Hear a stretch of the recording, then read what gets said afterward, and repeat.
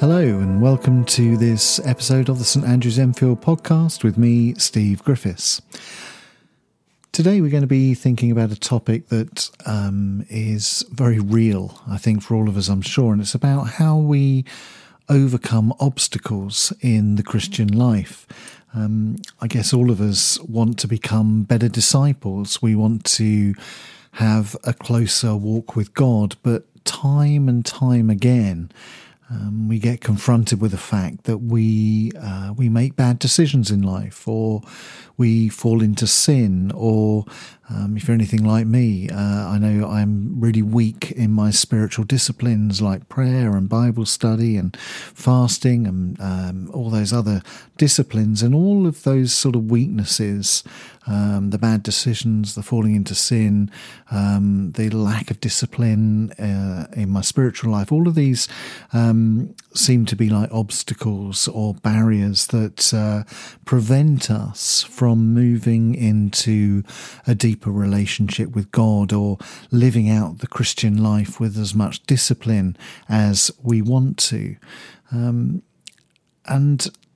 the life of faith can be very much like that, can't it? We want to be faithful to God. We want to be strong.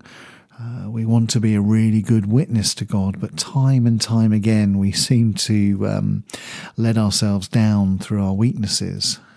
We can't seem to overcome the obstacles in our personality that seem to stand in the way of us having that closer walk with God. So that's what we're going to be thinking a little bit about today.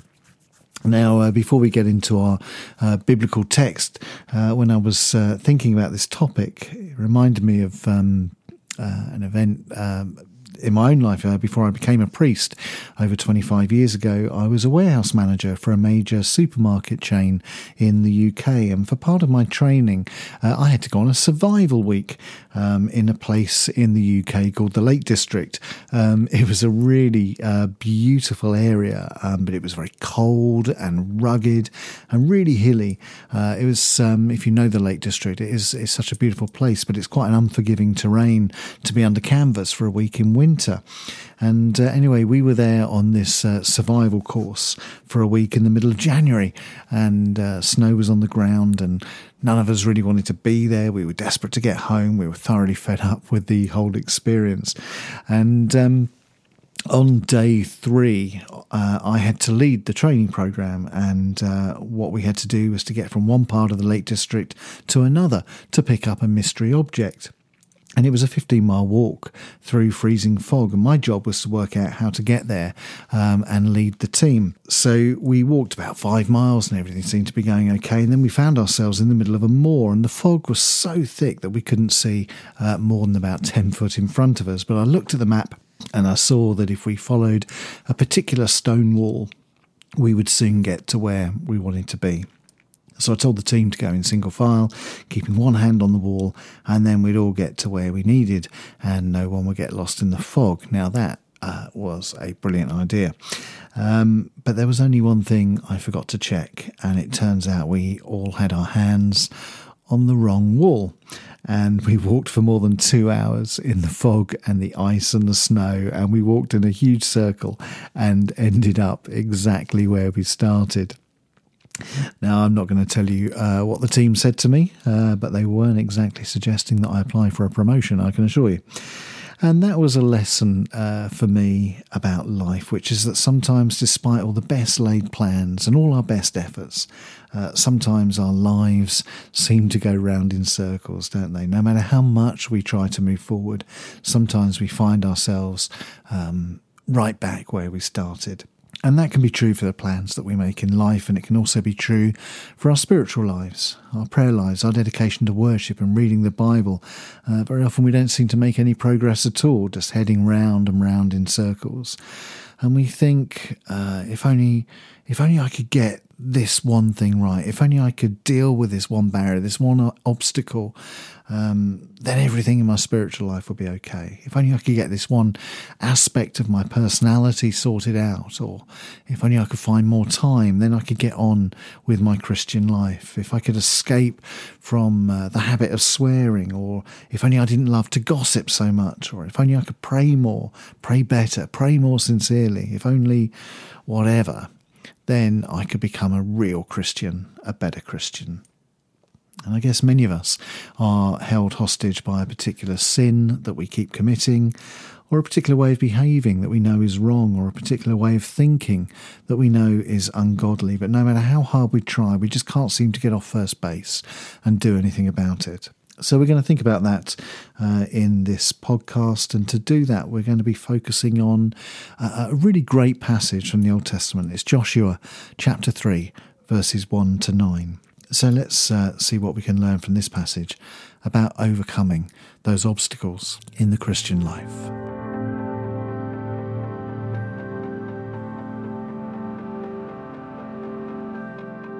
Well, let me remind you of the story in Joshua and give you a little bit of context to chapter 3. The Israelites, you may remember, had spent 40 years wandering around the desert. They've been waiting to enter the promised land, their inheritance from God, and Moses had died, and God raised up Joshua as the new leader, and his task was to prepare the people to enter the promised land. And Joshua sent out spies to do a recce, and they came back and they said, yep, it's all ready.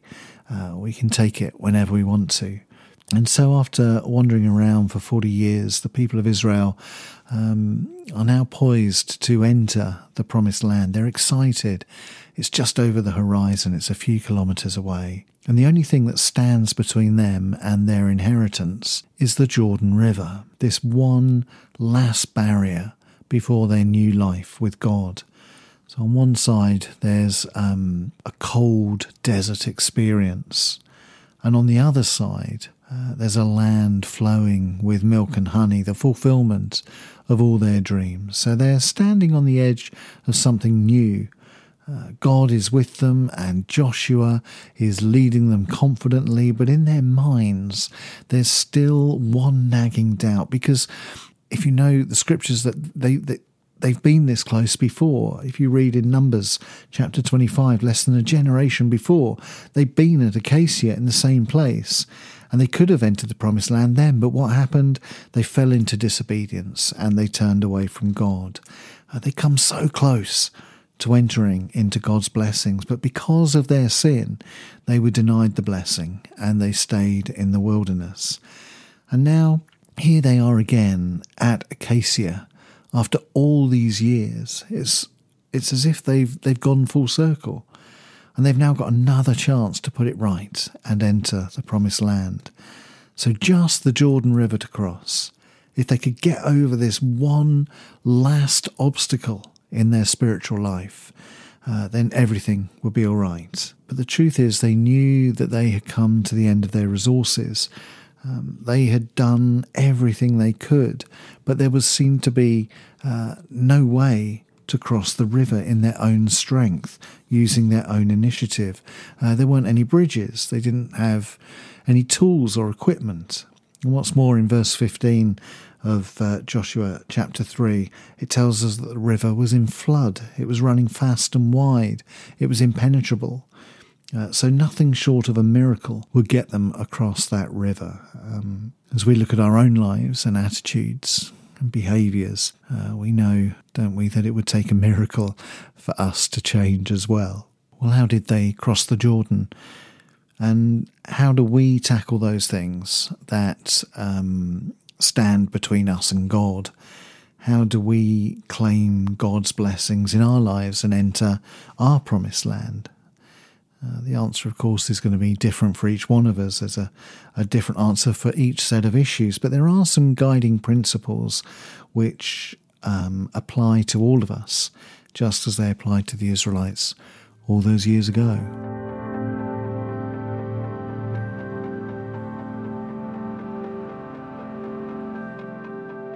And the first principle that we need to consider when we're trying to address how to overcome obstacles in our spiritual life, our own spiritual development, is firstly, we need to recognise that God is with us. When our daughter Rebecca was a child, she used to come into our bed at night because she was frightened of the dark. But when she cuddled up next to us, she could always sleep perfectly well. So it wasn't actually the dark that she was afraid of. Instead, she was actually afraid of being alone. And that's so true of us too, isn't it? Often it's not the problems in life that we face that scare us so much as the idea of facing our problems alone. But the wonderful truth that we cling to as Christians is that even in the darkest night, when we go through our most difficult times, we are never, ever alone. God is always with us. You'll remember Jesus' last words before he ascended to heaven. And he said, I'm with you always, even to the end of the age. And through the power of the Holy Spirit, he is with us. God is always with us. Through his Spirit, we are never alone. And we see the symbol of God's presence with his people in Joshua chapter 3, verse 2, where Joshua orders the people to follow the covenant box. He said, when you see the priests carrying the covenant box of the Lord your God, break camp and follow them. And this covenant box was for the people of Israel, the symbol of God's presence in their midst. It contained a piece of manna, symbolising God's provision in the wilderness. And it also contained Aaron's rod, symbolising God's authority over them. So it was a holy object. It was a sign of God living in their midst. And if we want to overcome those seemingly insurmountable obstacles that hold us captive in life, the first step is for us to follow God, to remain in his presence. Wherever God goes, we must follow. We are never going to overcome spiritual difficulties in our own strength, but we can only ever begin to overcome our spiritual difficulties by remaining in the presence of God, because then through his Holy Spirit we will be given strength to overcome. But how do we actually go about doing that? Well, I think the answer comes in verse 9 of Joshua chapter 3, where Joshua says, "Come here and listen to what the Lord your God has to say." Now, there's two directives here. The first is, come here. Joshua calls his people to meet together in the name of God. And it's true for us as well. We need to keep meeting together. Church attendance needs to be a regular habit. If we don't seek out fellowship with Christian brothers and sisters, we're always going to make it harder for ourselves to live in God's presence. If we don't continually seek out fellowship with one another, then we're going to find it harder to overcome problems in our spiritual lives. Coming to church isn't a hobby to dip in and out of. It should be the foundation to living with Christ. Church isn't an optional extra. Because when we meet together, we can share and carry one another's burdens.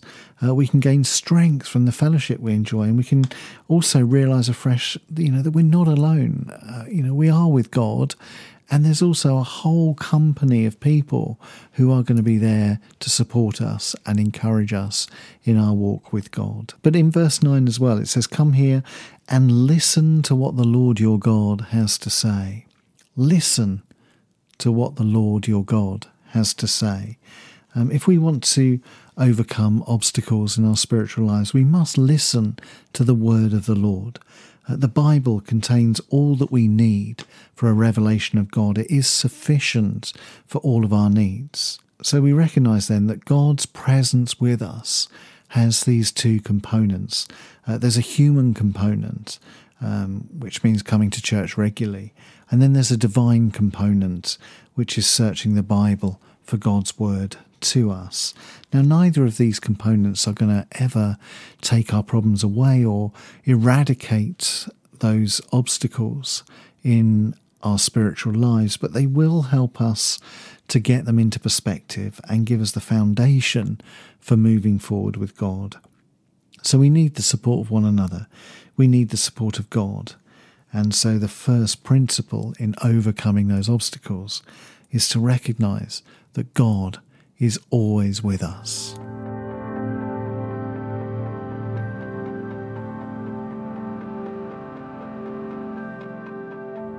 And then secondly, as we address the obstacles that we want to overcome in our spiritual lives, we need to recognise that God wants us to be obedient.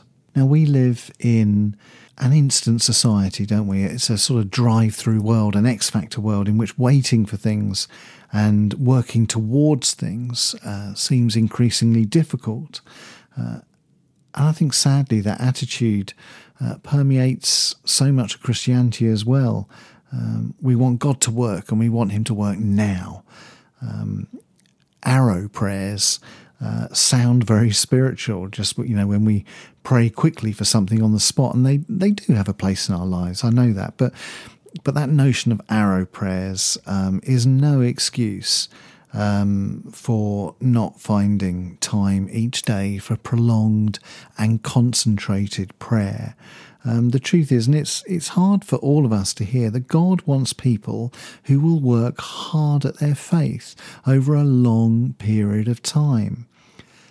And if we consecrate ourselves to God in that way, and we really try to be obedient and prayerful, and develop in patience, and work hard at our spirituality, then he will do great things in us and through us. This notion of purifying ourselves is a continuous action.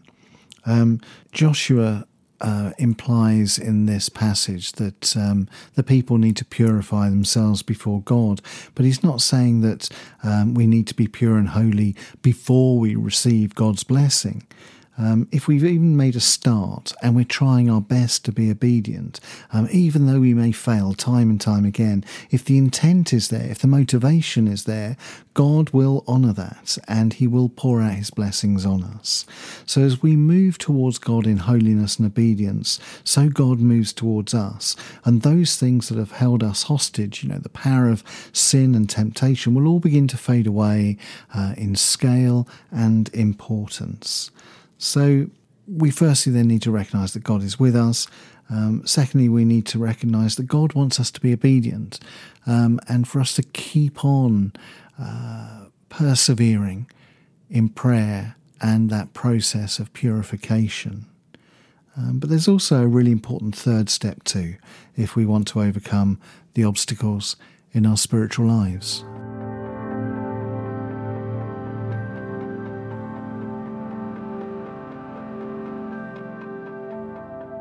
And that oh so important third step is simply this, that we need to expect God to work miracles in us. Now, it's easy to forget that God is in the business of miracles, and he wants to give us more than we ever think of asking for. God longs for us to know his forgiveness. He longs for us to know peace and joy in our hearts. He longs for the sick to be healed and for past hurts to be forgiven. God wants nothing more than to mend our broken relationships and everything that you and I hope for in life. God is itching to give us according to his will, as Jesus reminds us in John 10:10. Jesus says, I've come so that you may have life in all its fullness. But half the time we don't allow God the space to work in our lives because we don't really believe that he will. But what does Joshua say in verse 5 of chapter 3? He says, purify yourselves. We just thought about that. Purify yourselves, because tomorrow the Lord will perform miracles among you. Now that is the promise to each one of us today.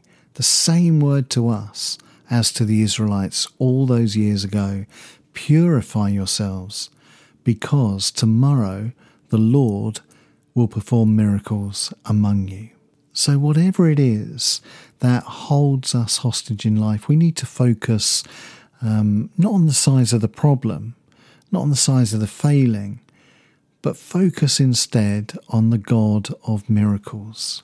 And for me, the greatest lesson of all from this passage then comes in verse 8, where Joshua says to the people, "Tell the priests carrying the covenant box that when they reach the river, they must wade in and stand near the bank." Now, can you believe that? The River Jordan was their greatest problem. It was the flood season. The banks were breaking and the current was strong. Joshua tells his people that they must wade in and stand near the bank. And it seems that God was not going to work his miracle until his people stepped out in faith and waded in and got their feet wet. And therein lies the challenge for us, that in faith we need to wade in and get our feet wet and allow God to do the rest. Now, I wonder what your Jordan River is. Is it a personal weakness that you have? Is it an unstable temperament? Is it this sin that you just continually revisit and revisit? Is it an unwillingness to spend time in prayer or Bible study? Is it an inability to work on forgiving someone else? What is your Jordan River? What is it that is the obstacle that stands in the way of your spiritual growth?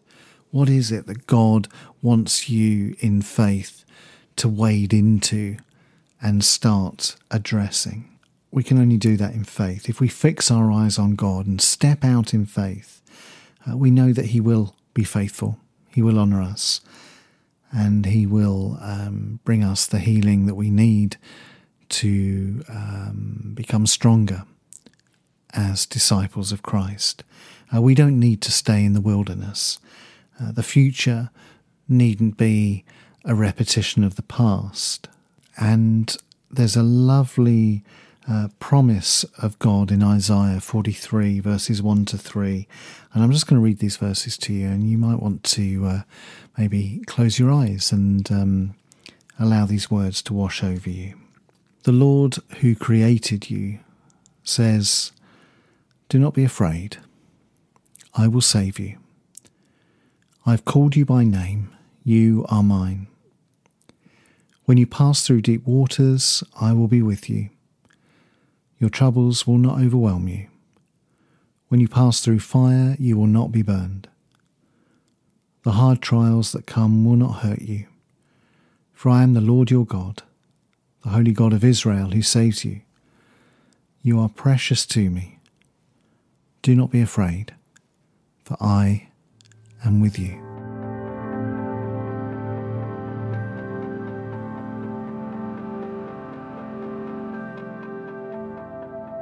So I hope you've found that a useful podcast today. If you want to carry on the conversation, then please do email me, steve.griffiths@london.anglican.org. Check out our website, standrewsenfield.com, and our Facebook page is St Andrews Enfield.